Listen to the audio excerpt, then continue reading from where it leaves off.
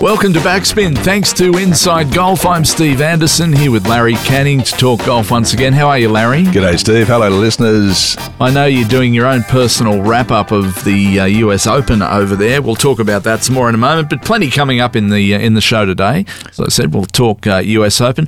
We're going to talk to one of the greats of Australian golf, probably a bloke whose name doesn't get the recognition it deserves in 2018. What do you think? Yeah, David Graham. Yeah, you're probably right, Steve. Yeah, there was a point in time where he wasn't inducted into the World Golf Hall of Fame, and a lot of conjecture about the fact that he was one of the most possibly underrated players that the world's ever seen in terms of that, because he won two majors. Two majors, yeah, no mean feat in that, and pretty interesting bloke too. Interesting story of his life, and we'll talk with David Graham some more about some of the bits and pieces from the David Graham history later in the show. We're talking with a mate of yours, Steve Hutchison from the Sunshine Coast. What's going on there? He's the GM of Twin Waters Golf Club, Steve, and there's 4 clubs involved in a play and stay type package, isn't there? Yep. And Twin Waters is part of that. Steve's going to tell us about that. Tell us about how good the Sunshine Coast is as a golfing destination. And he's also, what else is he going to do? That's about it, isn't it? Well, that is about it. That's his area of expertise, so we're just going to let him do that and let him toddle off again. He's a PJ member as well. But it's one of your favourite places to play golf, isn't it? I do. I love it up there. Yeah, it's gold. And it's... we were saying before we went on air that you hadn't been there for a long, long time. I've been there a few times recently. I have a couple of friends that live there, and it's expanded, of course. It's still is like a big country town, but it's a beautiful place. And it's no hustle and bustle, not like the Gold Coast. It's way more quiet. And I love it, and the golf courses are sensational. Yeah, and lots of them too. So we'll talk with Steve Hutchison about golf on the Sunshine Coast as well. Volvik golf balls, they sound like they come from Sweden, but they don't. They come from Korea. Larry, some of our Backspin listeners may be Volvik golf ball hitters already. I don't really know much about them. You know a bit about them, but this is a company that's a pretty serious player in the golf ball industry. Yeah, well, it was famous for its colourful golf ball, which we thought might have been a bit gimmicky when it first came out on the market, but it's now a serious contender in the golf ball market, Steve. It's been used by some of the best players in the world on tours around the world, including Bubba Watson, one of the best 2-time Masters winners. So it's a serious golf ball, and it has a massive range of different types of balls for different types of players. We'll find out more about Volvik golf balls later in Backspin today. Now, Larry, have you got a tip for us? Yes, Stephen, I do, and it's got to do with putting your golf ball on the tee in a certain way when you putt, and when you're driving off a tee, and when you're putting on a green. Excellent. I'll look forward to that one, because it sounds like it could help me. Could it? Definitely, yes. Excellent. Anything I say can help you, Steve. And you might have a little spit about something from the US Open, perhaps? Yeah, it's kind of, I'm a bit conflicted. Okay. Conflict going on with Larry Canning. We'll find out more when Larry spits it later in the program. Let's talk more about the US Open later in the program, now. Sorry. Let's talk more about the US Open. A lot of talk about the course, Shinnecock Hills. Yeah, went a bit bananas with it, didn't they, Stephen? USGA have been criticised heavily about the way the course was set up, particularly on the Saturday, the third round, when people were putting off greens, weren't they? And the balls weren't stopping anywhere near the hole. They were diving off cliff faces down into bunkers and things. And the average score, I think, was around 74 or 5. Dustin Johnson took a 4-shot lead into the third round and shot 77. And interviewed later, he said, I actually played pretty well. And that means the golf course was just ludicrous. I mean, when you look down the leaders board, 84, Ricky Fowler, shot 65 the next day. So that's what they can do with a golf course. They can make that effect. They have that effect on one of the best players in the world, and they shouldn't have that. It shouldn't have had that effect. It was crazy. There was some pretty serious names missed the cut too, weren't there? Yeah, absolutely. Yeah, including a couple of Aussies too. Jason Day, Adam Scott. What a shame. Jason Day was looking the goods this year. Shot, I think, 80 or 79 in the first round, and that was the end of Jason. But yeah, Rory McIlroy, Jordan Spieth, it's a lot of great players missed the cut, Steve. That's right. And that's what, the course with a setup like that can do. We were talking before, the pre-US Open episode we did, about how this golf course looked like it might be a similar one to last year's Erin Hills, where 16 under par won it, which I found pedestrian and boring. So obviously they've listened to me in the USGA. They listened to the podcast and they've said, okay, well, Larry and Steve aren't happy with that, so we're going to make it harder. But they've gone too far. Yeah. Yeah. So I hope they listen to this podcast, and maybe next year there's somewhere in between, Stevie boy. Okay, but let's talk about Brooks Koepka, because back-to-back US Open titles, that's no mean feat. Well, it's interesting. I think that is a fantastic feat in itself, but the fact that he shot 16 under last year and decimated a golf course that was there to be absolutely belted, and this year had played the direct opposite type of golf course where a par was a great score and again won. So he's clearly not just a one-off, I'll smash my ball around a wide fairway and win a tournament. He can play any type of golf course. Great short game, under pressure, very solid, very confident, isn't he? Almost cocky. Which I'm not a great fan of, but anyway, you can be cocky without telling everyone. But the bottom line is the guy can win in any conditions, and they've put that down to a lot. They've put down to the fact that they played. He cut his teeth on the European Tour, Steve, where they play in conditions similar to that. So he's a very rounded player, and I don't see this being his last major. What about Fleetwood? Is he going to win one eventually? He's definitely going to win something big. He's a big time player. When the big cash is on, when the big events, the important events are on, Fleetwood comes to the top, and that's mentally he's a very strong character. 7 under par that last round, missed an 8-footer on the last for that. Could have gone into a playoff for Koepka. That would have been interesting because Fleetwood had a lot of momentum, even though he was off the course for 2 hours practicing. And it's a 2-hole playoff there, not a sudden death 1-hole playoff. So, yeah, unlucky. Dustin Johnson, as we said, terrible third round. Patrick Reed, wow, could have won the US Masters and the US Open. Speaking of cocky, I don't know what I can compare that to. I don't know what parallel I can use to compare the someone who's very, very cocky. Could have, should have, but he didn't. Yeah, exactly right. I see Tommy Fleetwood heading up with Justin Rose and Tyrrell Hatton, the European Challenge. Yeah. Okay, now there was something on the Saturday afternoon that involved Phil Lefty Mickelson. We're not going to talk about that now because it's something that you're going to get a bit irate about at the end of the program, isn't it? Yeah, irate and confused. Yeah. I don't know. It wasn't a good look, was it? No, definitely. As it happened, it was terrible. He's since apologised and realised what he'd done. He's had a couple of days to calm down. So I'm a bit... he shouldn't have played the Sunday, that's all. Shouldn't have played. Yeah, okay. More of that coming up later in Backspin. This is Backspin thanks to Inside Golf. Don't forget, if you want to listen to back episodes of Backspin, you can go to the Inside Golf website, insidegolf.com.au, and you can download the old podcast. There's some great stuff in there, some great interviews with various people from the world of golf. You can also get a Facebook page. I think it goes on their Facebook page. How's our Facebook page coming along? We're still waiting for your little blurb, Steve. Oh, okay. So I'm holding up. I'm the fly in the ointment. All right, I can fix set up, that. Ready to go. I can fix that in a hurry. And if you want to, listen to the old episodes, listen to Inside Golf. Go to insidegolf.com.au and download the old episodes of Backspin. This is Backspin. Thanks to Inside Golf. More in a moment. This is Backspin, thanks to Inside Golf. Now, David Graham was one of the trailblazers when it came to Australian golfers having an impact on the US PGA Tour, and I think it's fair to say that the impact he did have is sometimes overlooked. Over an illustrious career that began as a teenager in Melbourne, he won tournaments on 6 continents, an achievement shared with only 4 other players in the world of golf.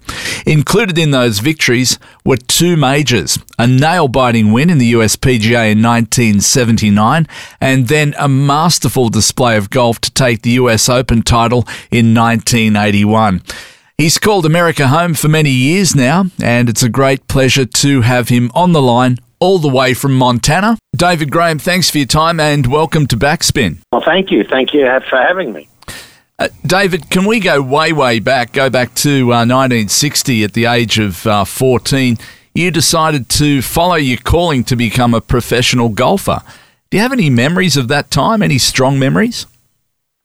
Oh, absolutely. I remember I didn't graduate high school, which was a gross disappointment to some of the members of my family. But what I do remember mostly was going to Wattle Park Golf Course and working in the golf shop there when I was learning to play and picking up range balls and making tee for John Green and winning the little junior golf championship there as a 14-year-old left-hander playing at Wattle Park. So I remember a lot of those days. I remember riding my bike through the cricket field there on my way home and stuff. So I have a lot of memories of that. And then, of course, not long after that, I started to work at Riversdale Golf Club. And I have very fond memories of working for George Naismith and being a part of Riversdale.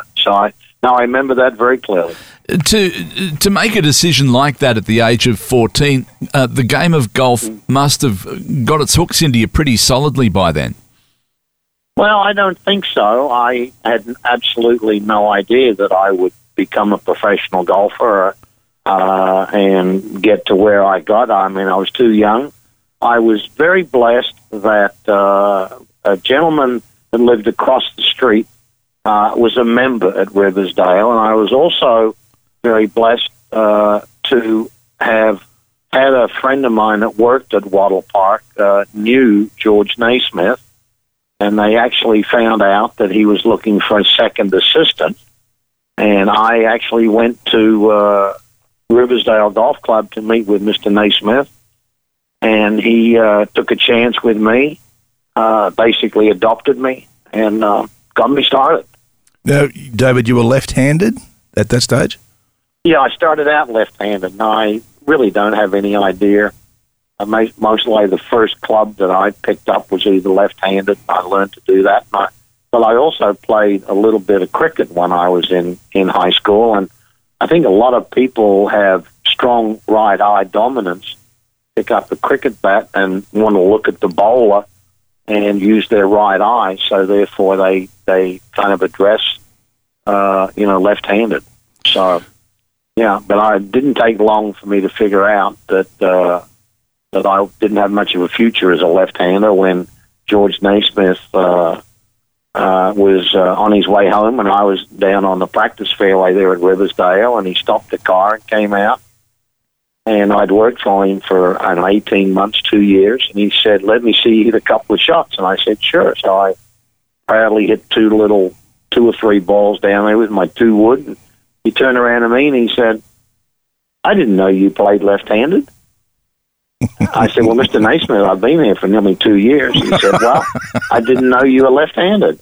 He said, let me see you hit 2 or 3 more. So I hit 2 or 3 more, and he said, "Nah," he said, "I don't think that's going to work. You're never going to be any good left-handed." He said, "Go back to the golf shop, build yourself a set of right-handed clubs." And he said, "I don't ever want to see you play left-handed again." And that was the end of that. So he's just put your career back a couple of years by suggesting that, hasn't he? It didn't take me long to catch on, actually.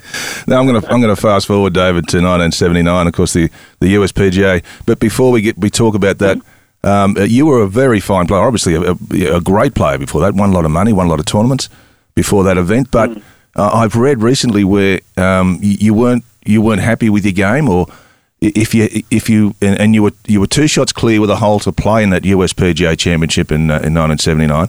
You double bogeyed the last, yep. and I've read where you said if you hadn't have got over the line in that playoff against Crenshaw, you might have even become something different to a PGA Tour player. Is that correct?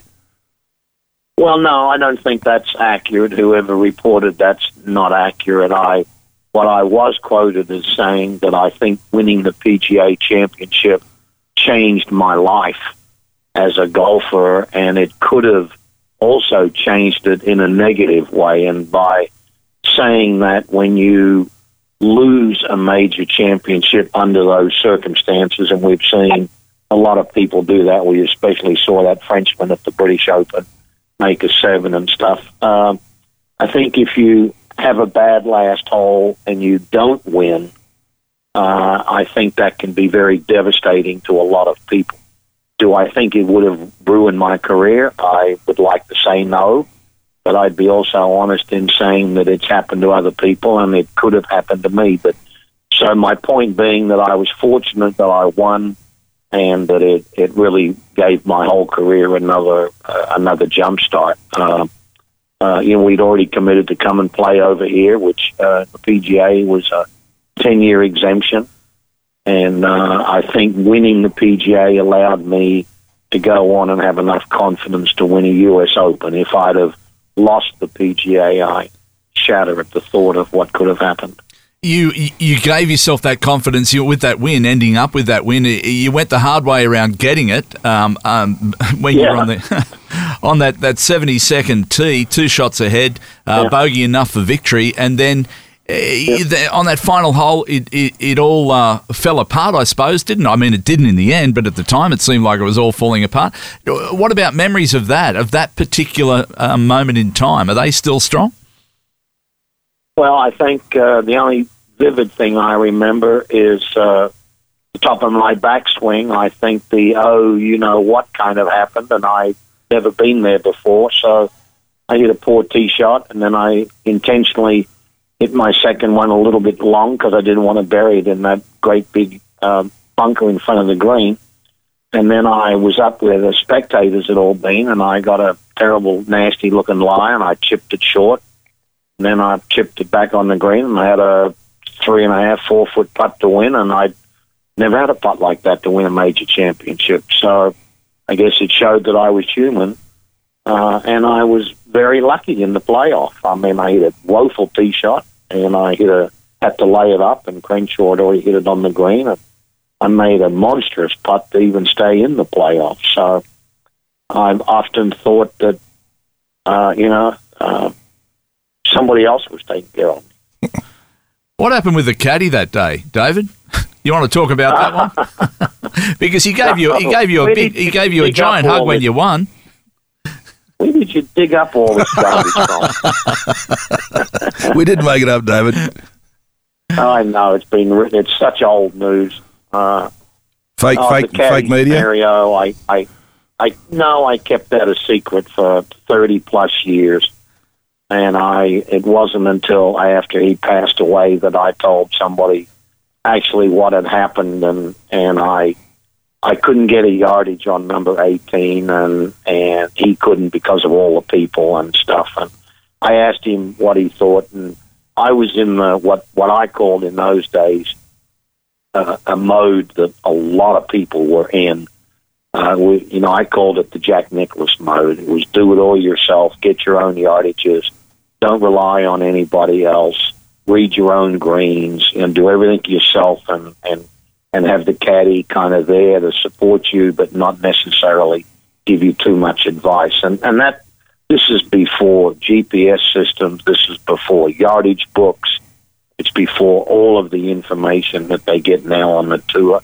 But Nicklaus was always so perfect in making his own choices. He never blamed anybody else. He was fabulous in that regard. And a lot of us wanted to do that, and we thought that was kind of a way to take on the responsibility of being playing. And I asked my caddy on the 18th hole, did he have any idea how far it was? And he politely said, "You've come this far by yourself. Good luck getting the rest of the way."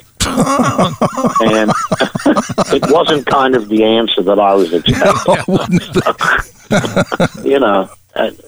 That's kind of the Cliff Note story. You're talking about a great player there in Jack Nicklaus.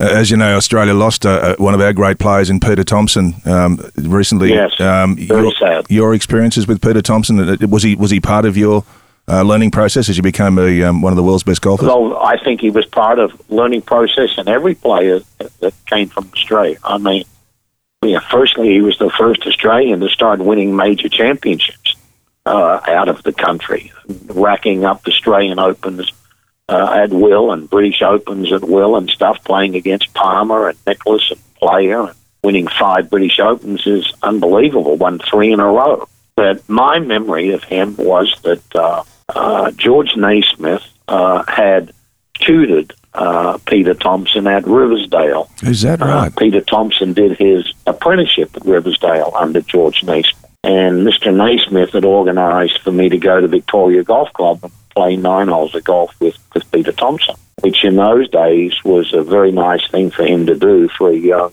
aspiring player. And he showed up and he played with me. Then my first British Open was, the Open Championship was at St Andrews, and I played my first practice round at St Andrews with Carl Nagel and Peter Thompson.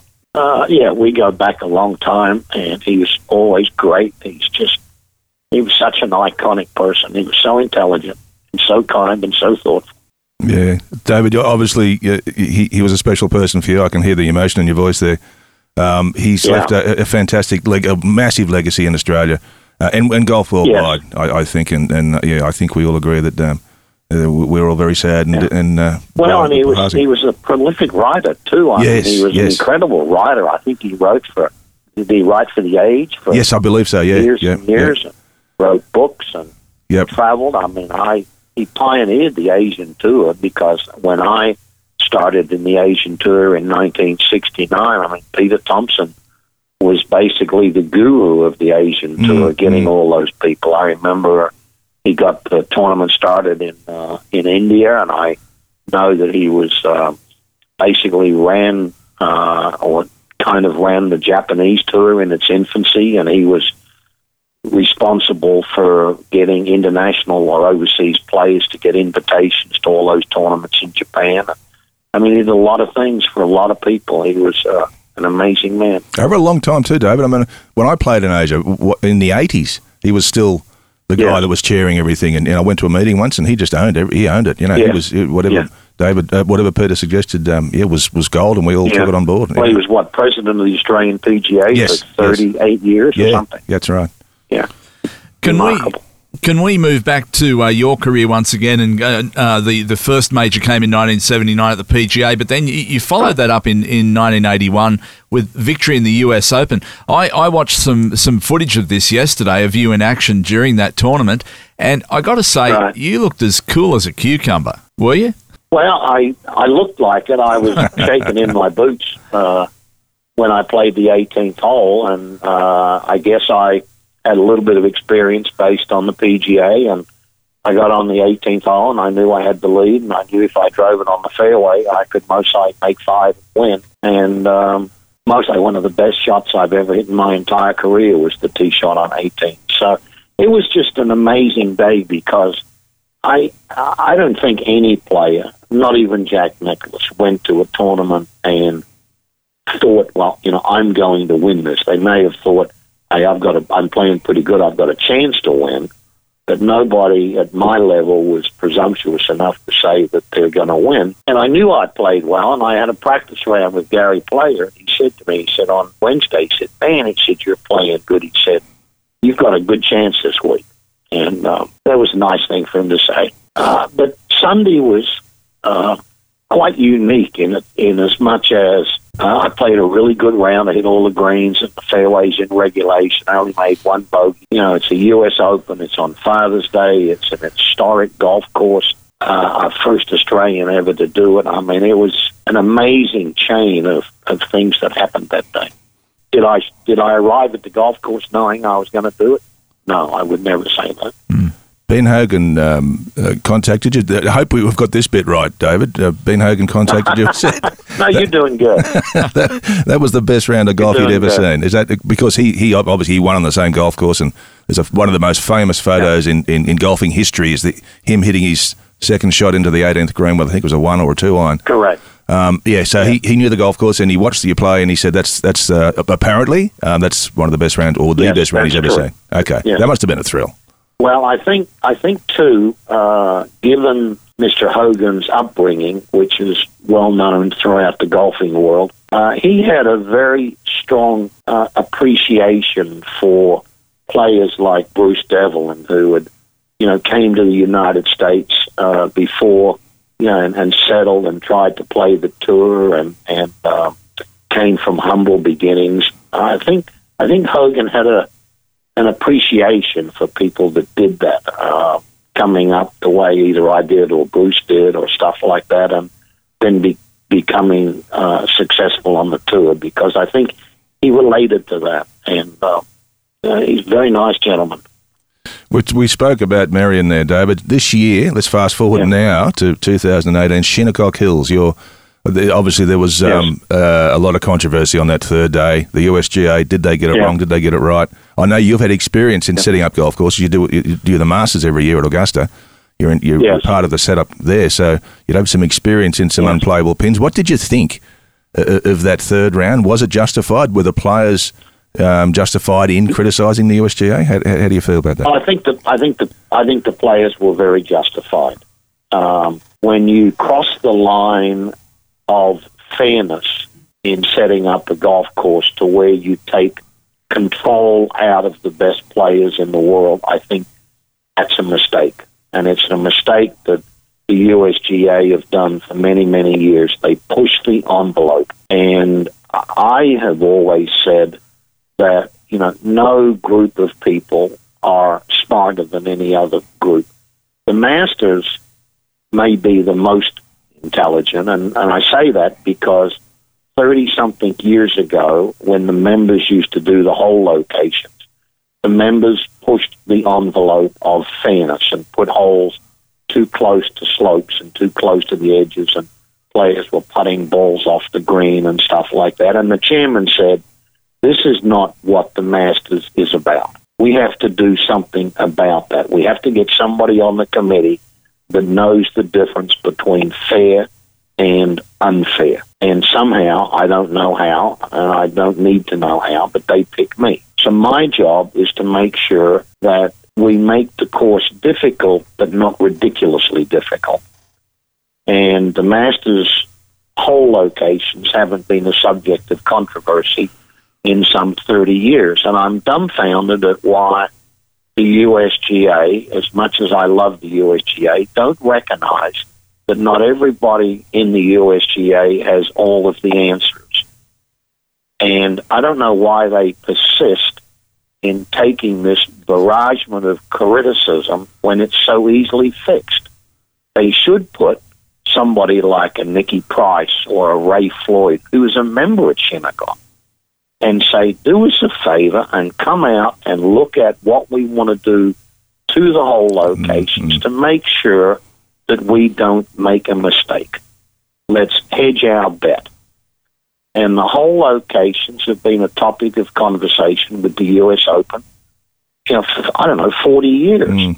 Why don't they simply get somebody that may have a little bit more knowledge than whoever's doing it and ask for some help? It's a very simple solution to a very simple situation. But to have what they did to the golf course be the center of attention on a Saturday and take that away from the leaders and the players and all of that, it's just, I don't understand why they do it. And they do it every year, and it's sad. David, can I just a quick little story that involves you and I, and I'm sure I remember it a lot better than you. When I was playing the tour in the 80s, I was starting to play half decently and starting to bob up on the odd leaders board, and I was in the second or third last group in the Australian Masters at Huntingdale. I think you were leading, or you or Amira were leading anyway. I was one of the last couple of groups, and I was on the practice fairway, terrified, and looking up and seeing the greatest players that in the world at that point in that tournament. They had some fantastic fields, and here am I, chopping away. And I'm drawn with Graham Marsh. I hit a couple of shots, and then someone walked past me and then said, "Great swing," and I looked up, and it was you, and it was just, you didn't have to say it. I can barely hear you. Oh, sorry. Yeah, well, it was just at that time when I was so nervous, something I really needed to hear, and I stood on the first tee. Yeah. My wife said, "I can see you're nervous, but just remember, David Graham's just told you you've got a great swing. Go ahead and hit it." And I hit the best drive I've ever hit in my life down the first. Unfortunately, I needed you on every other tee, David, because that was probably the last good shot I hit. But look, 30. I've been waiting 30 years to thank you for that. You didn't have to do it. You didn't know who the hell I was, but thanks.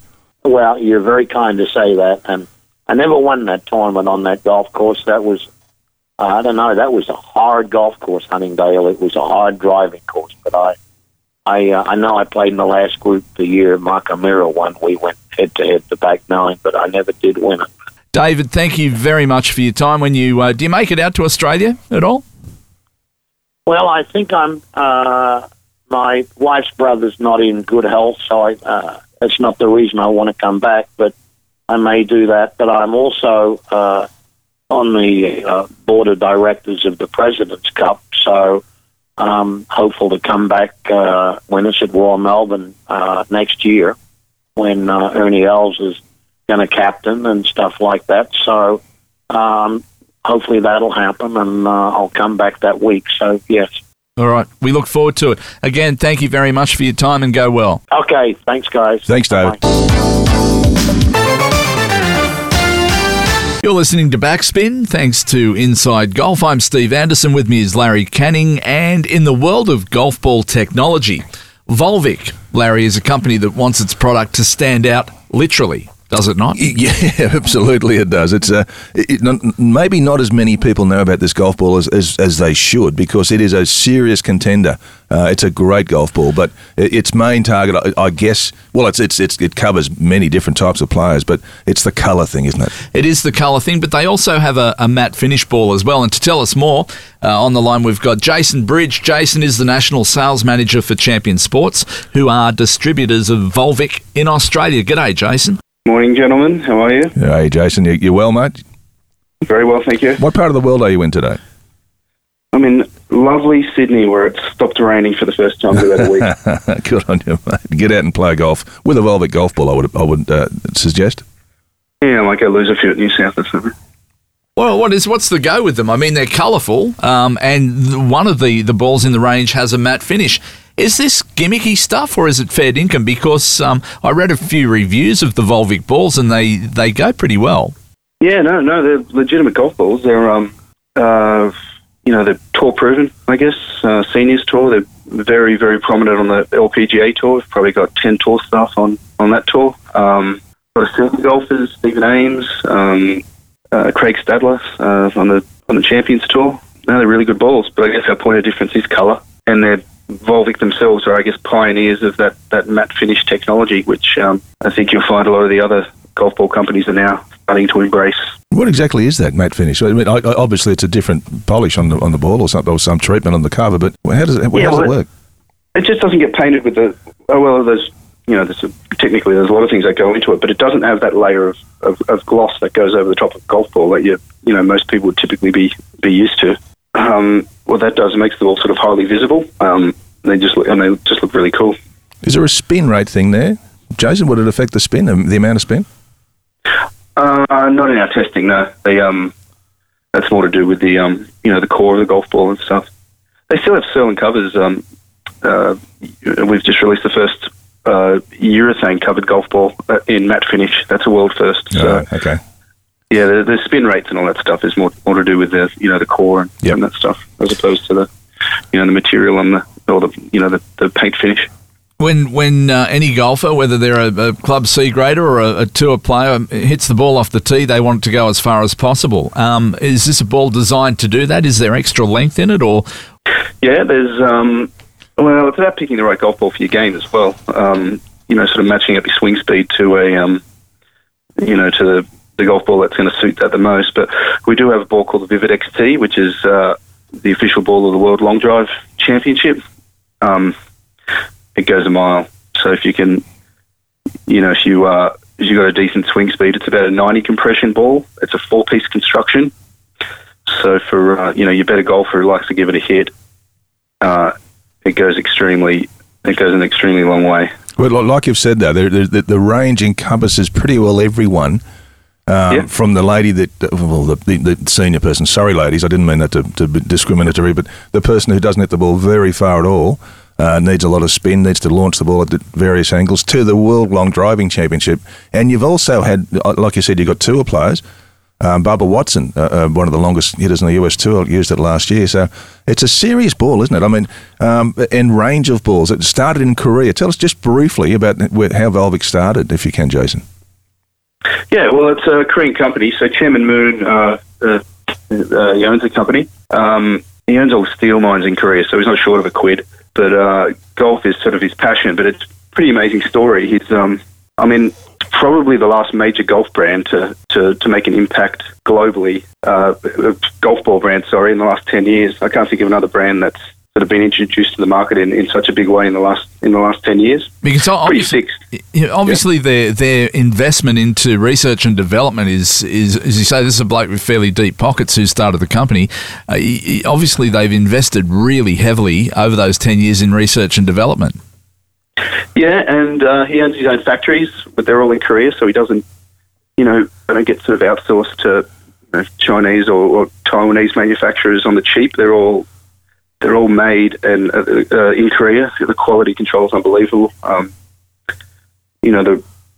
It's a really good product. From there's tour balls. We have S3, S4, which is our top-ended urethane tour ball. The Vivid XT, which I was talking about, we've just released a new ball called the Vivid Light, which is sort of aimed at sort of senior golfers and maybe lady golfers with a slower club head speed. The ball's actually a gram lighter than a standard golf ball. Oh, okay. So that's interesting. Yeah, so being a little lighter, the ball gets with a slower club head speed, the ball gets up in the air quicker and carries further. I think like maybe everyone else thought that the golf ball had to be a certain weight. Steve, what did you think that? No, I've never really thought about it, Larry, but it makes sense now. I thought as much as size. I thought weight was because originally it was 1.62 inches, the golf ball, and the weight was 1.62 ounces. That was the original rule that the ball had to be.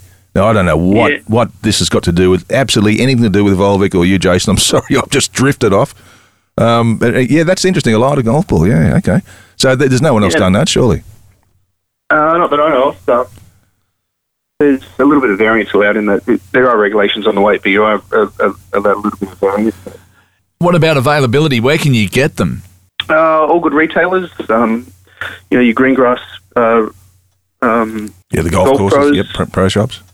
Yeah, your off-course stores. They're all pretty much stocking Volvik product these days. All right, listen, Jason. Thank you for your time, mate. Thanks, guys. Appreciate it. Thanks, Jason.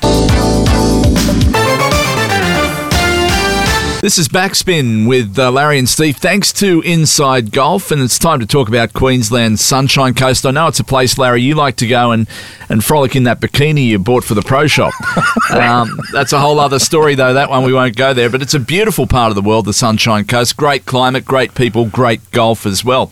Now, a stack of courses to play, including the fantastic Twin Waters Golf Club. And to tell us more about having a hit on the Sunshine Coast is the general manager of the beautiful Twin Waters Golf Course, Steve Hutchison. G'day, Steve. G'day, boys. How you going? How are you, mate? You going? What sort of weather is it like up there now today, Stephen? Mate, it's a pretty ordinary sort of chilly 22 degrees and sun's out. But, it's just a bit of a crook day for us, really, to be honest, at 22. But it'll warm up eventually. Whatever.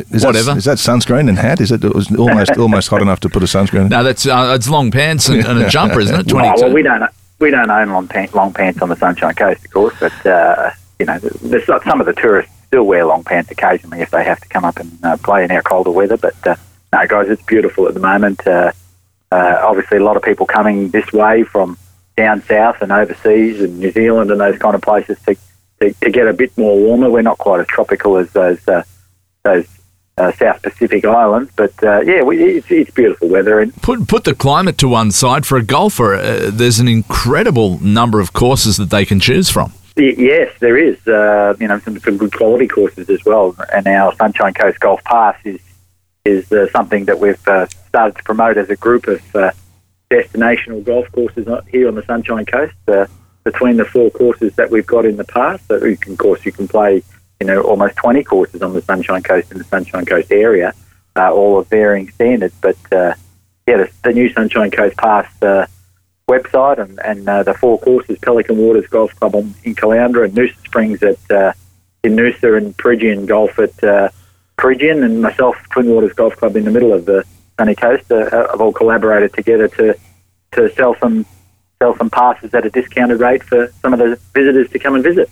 Yeah, as you said, it's a beautiful place to play. Those 4 golf courses are first class. Yours in particular, Peter Thompson design. We've just lost Peter, of course, recently. So a sad loss for us. But he part of his legacy were these fantastic golf courses that were built all around the world, including your golf course at Twin Waters.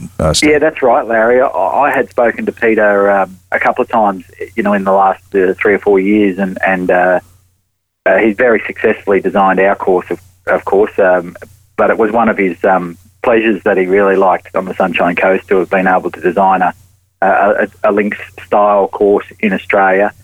He loved coming back. He was certainly here at the opening, and I think if you've had a chance over the last few days to listen to some of the stories, and Adam Scott, his father was the GM here in the early days when Peter designed, and a young Adam Scott caddied for Peter Thompson here in the opening, and they developed a friendship from there that obviously has still stood the time and until his passing just the other day. So, look, we're very proud to have a Peter Thompson course here on the sunny coast, and and he's done a good job. So I know he liked coming here, and it'll be a sad loss for golf overall. But we'll carry on the legacy of having a Thompson Woolbridge course, and we love it. Do you have a signature hole there that you like to talk about at Twin Waters? Well, Peter Thompson's designs were quite controversial in some places, and we have a 17th hole that's a 215-metre par 3 that's got a bunker right in the front that my members would love to fill in, of course, because they get in it all the time. But Peter was good at challenging those kinds of thoughts and designing different kinds of things. But we've got our 8th hole, which he designed similar to the road hole, except you don't hit over a hotel, you hit over a lake here at Twin Waters. We have a couple of little signature holes that Pete loved to try and influence golfers, and his British Isles love of the British Open, and influence them as much as he could in his designs. And certainly Twin Waters, we've got a couple of those. So I remember Hutcho, on the left-hand side of that 8th hole, where we're all aiming, because you're trying to keep your ball at a point where you could hit it off grass and not out of water. And there was a little clump of palm trees or something down there on the left. Correct, on the left-hand side, yes. So he does want you to go over the water a little bit, Larry, and if you do go to the left, you get stuck behind those trees. And up near the green, of course, we've got a very treacherous deep bunker, which runs off, similar to the road hole at 17, that if you're not careful, you will roll into there, and you may need some excavating equipment to get out. I think those trees on the left, I think there was a few less last time I played there because I knocked a few out. Not just with my golf swing, not unintentionally. I think I was. You and a few others have been in those trees to thin them out a bit, Larry, over the time, and I did my best to do that. Designed in 91, and obviously there's been a few cosmetic changes along the way, but the course itself has never really changed since Peter's first designs in 91, other than a few grass issues and bunkering issues. But very proud to be a Thompson golf course, and we'll keep it that way. And he did visit here a few times, and I know he really liked it. But there's plenty of other great golf courses to play on the Sunshine Coast, and this is a very busy time for all of our courses on the Sunshine Coast, because we get a lot of visitors from interstate and, of course, New Zealand and overseas. And, of course, after your game of golf, time for something to eat, something to drink, perhaps. Plenty of hospitality options there as well. We just love entertaining, and the sun's still out, and it's nice and warm to sit outside, and not as tropical as it would be in summertime here on the Sunshine Coast. But, there's plenty of other things to do on the coast, whether it be beaches or Mooloolaba coffee, or just heading into Hastings Street to do a bit of shopping up there if you're brave enough to send your wife off while you're playing golf. All right, Steve, thank you for that. That address for the Sunshine Coast Golf Pass is www.golfsunshinecoast.com.au. All the details are there. Beautiful, all there. You can book online, pay in advance, and book your holiday and come up and play some great golf. Sounds good. Good on you, mate. Thank you for that. Thanks, Steve. Thanks, boys. Thanks, Steve. Thanks, Larry.